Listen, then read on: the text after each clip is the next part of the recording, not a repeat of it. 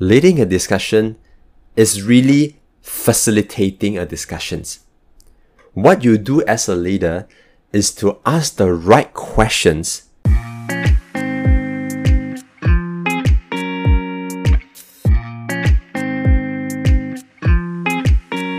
Hi, this is Wikit. You're listening to the Life Ready podcast with a mission to empower you to live a fulfilling life. Whether you're a student, working adult, or entrepreneur, it is never too early or too late to be life ready. So welcome to episode number 10. Now, just earlier this week, I was actually doing a Toastmasters speech project, and the objective of the project was for me to reflect upon my experience in leading a group discussion towards a consensus. So I thought that it was actually a very good reflection to reflect upon how did I grow throughout the years on the way that I lead a group discussions. And as you know that I run an education platform called Speakers Valley, and one of the very unique way we let students to learn is through a facilitated group discussion, is through this group discussion and slowly leading them to understanding a concept, to assimilate a new concept. And not only that, as the number of coaches in our team grew, I would also have to improve the way I facilitate discussions so that we can actually have a consensus and to move on. Which is why this topic on facilitating a discussion is so important to me. And I think that it's important for you as well. Especially if you're someone who aspires to become a leader one day. And when you become a leader, how can you lead your team in a discussion? How can you lead everyone towards the same common goal? And when there's conflict, how do you resolve the conflict? All this is what makes or breaks a leader. You see, I wasn't always a good group discussion facilitator. And I want to share with you a daunting experience that I have on leading a discussion. So I remember around 5 years back, I was elected as the president of my alumni committee for one of the course that I've taken. So, as the president, I was very excited to go to our first meeting, and I planned a series of agenda, really excited to keep things going. Now, the moment I started the meeting with my committee back then, I had one very dominant team member started to interject on everything that I said. So I was really shocked. I didn't expect it to work like this. I thought they were going to just listen to what I say. So whatever that I proposed in a meeting was challenged. And guess what? The meeting was totally hijacked and went into a whole different directions. And somehow she got the support of other team members as well. I felt really helpless because I couldn't say anything. I couldn't do anything. I could only just keep quiet, watch the meeting being hijacked and go into different direction, while I sat down and felt sorry for myself and throwing away all the agendas that I've planned beforehand. Can you imagine that feeling? When you're a leader and you're sitting down there, nobody's listening to you, and your presence is irrelevant in that meeting. I remember driving home that day, I was feeling so defeated, and I felt that I'm a total failure as a leader. And ever since that first meeting, I became inactive in that committee. I didn't really want to discuss things with them. I just kept quiet and just wait for the term to be over. I thought that incident has passed ever since that night. But it turns out that subconsciously, it was still haunting me in my future encounter. So whenever I'm leading a discussion, without I realizing it, I will be very defensive. I wouldn't take other suggestions really well because I was worried of losing the control of the meeting again. I hate that feeling. I didn't realize about this until other people told me about this. So that is when I really started to look into this incident again and to really learn a way to move on from it. And that really changed the way I lead, and that really changed the way I facilitate. So currently, I would say that I am much more comfortable to lead a group discussion. I am much more comfortable to accept people's ideas and their opinions and to really handle the conflict in the group discussions. I believe that as a leader, we don't always need to have full control of the discussion. Sometimes we can just let things flow, and who knows, great ideas that may actually came. However, at times that when you felt that the discussion was being hijacked, and there are times that these are the times that we really need to be assertive to really steer the discussions back to the right directions. Which is why today I want to share with you the 3 lessons that I have learned throughout the years on how can we better lead our teams towards a consensus. So if you're ready, let's go. So the first point or first lessons that I had was find the right time to talk about the right stuff. Now, this is really interesting because every time when I call for a meeting, I would prepare an agendas for our discussions. So that, I'm the kind of person that I don't like to waste every opportunity to meet. I take it as something that is very precious. So in every discussions, I hope to discuss as many things as possible. So I remember one time I was planning to discuss 6 items in 2 hours.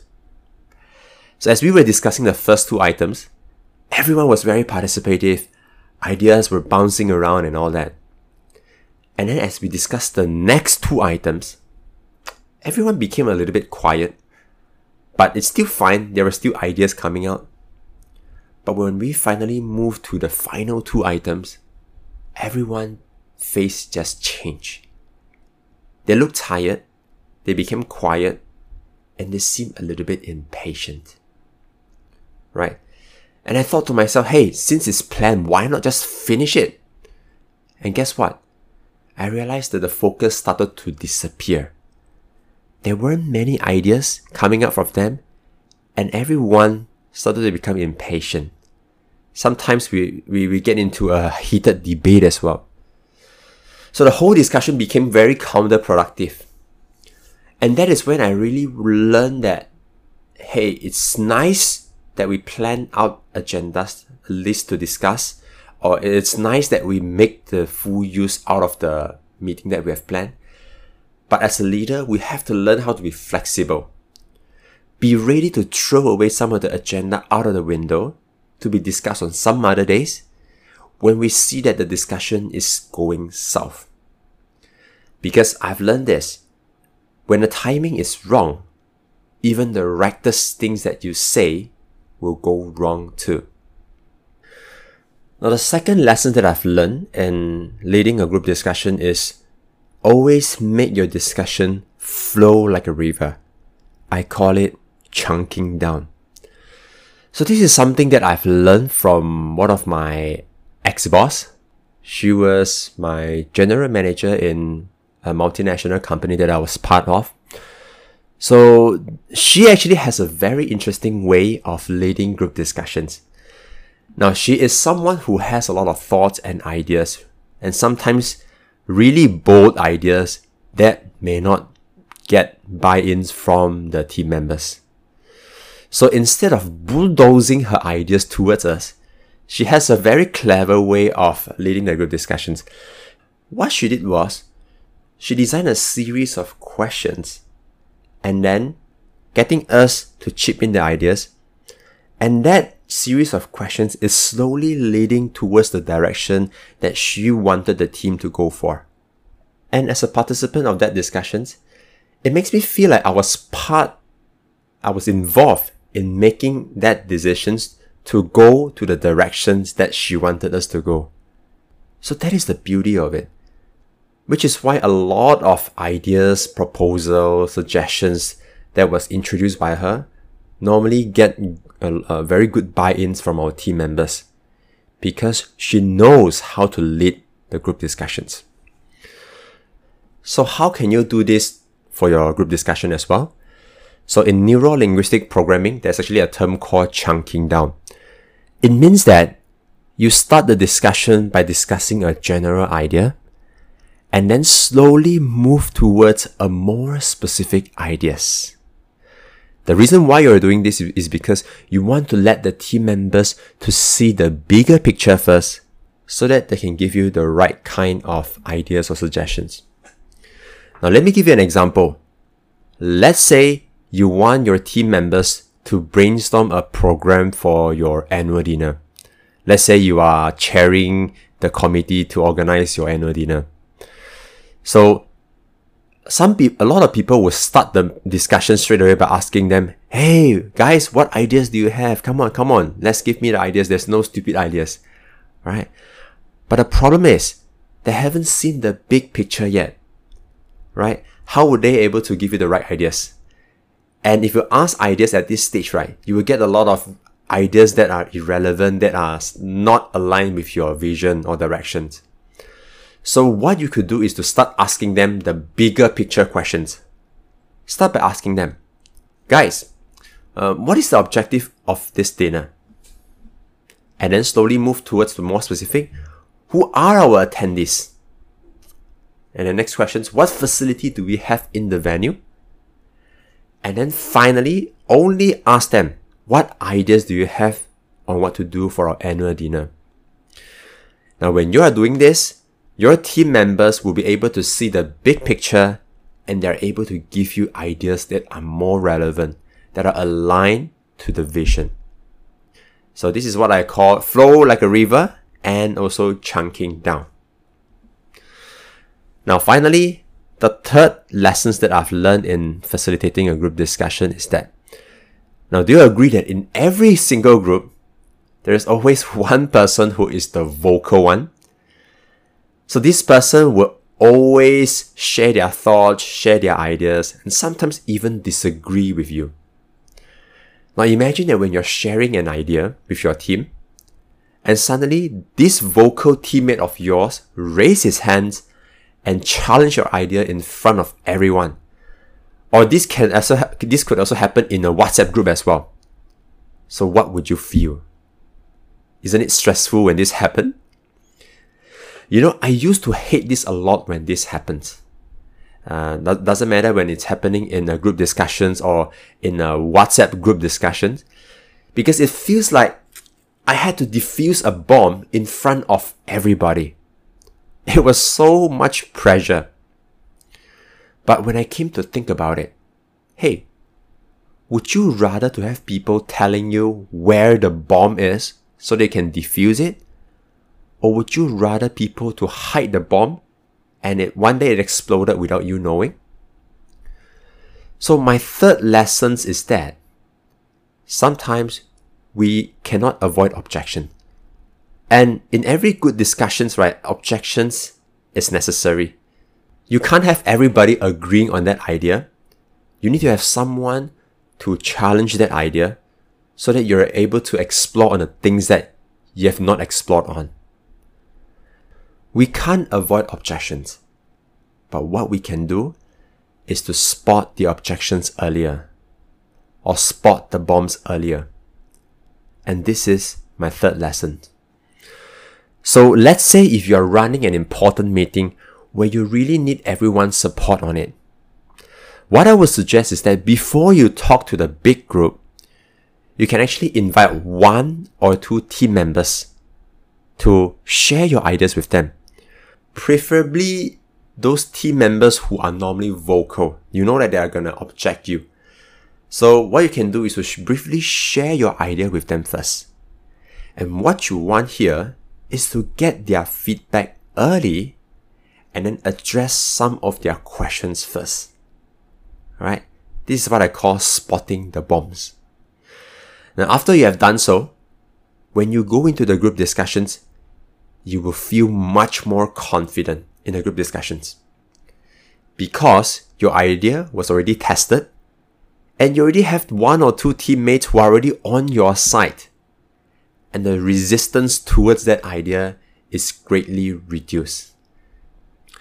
So there you go. These are the 3 lessons that I've learned throughout the years that really changed the way how I lead discussions. So to sum it all up, the first point was find the right time to talk about the right stuff. The second point, make your discussions flow like a river.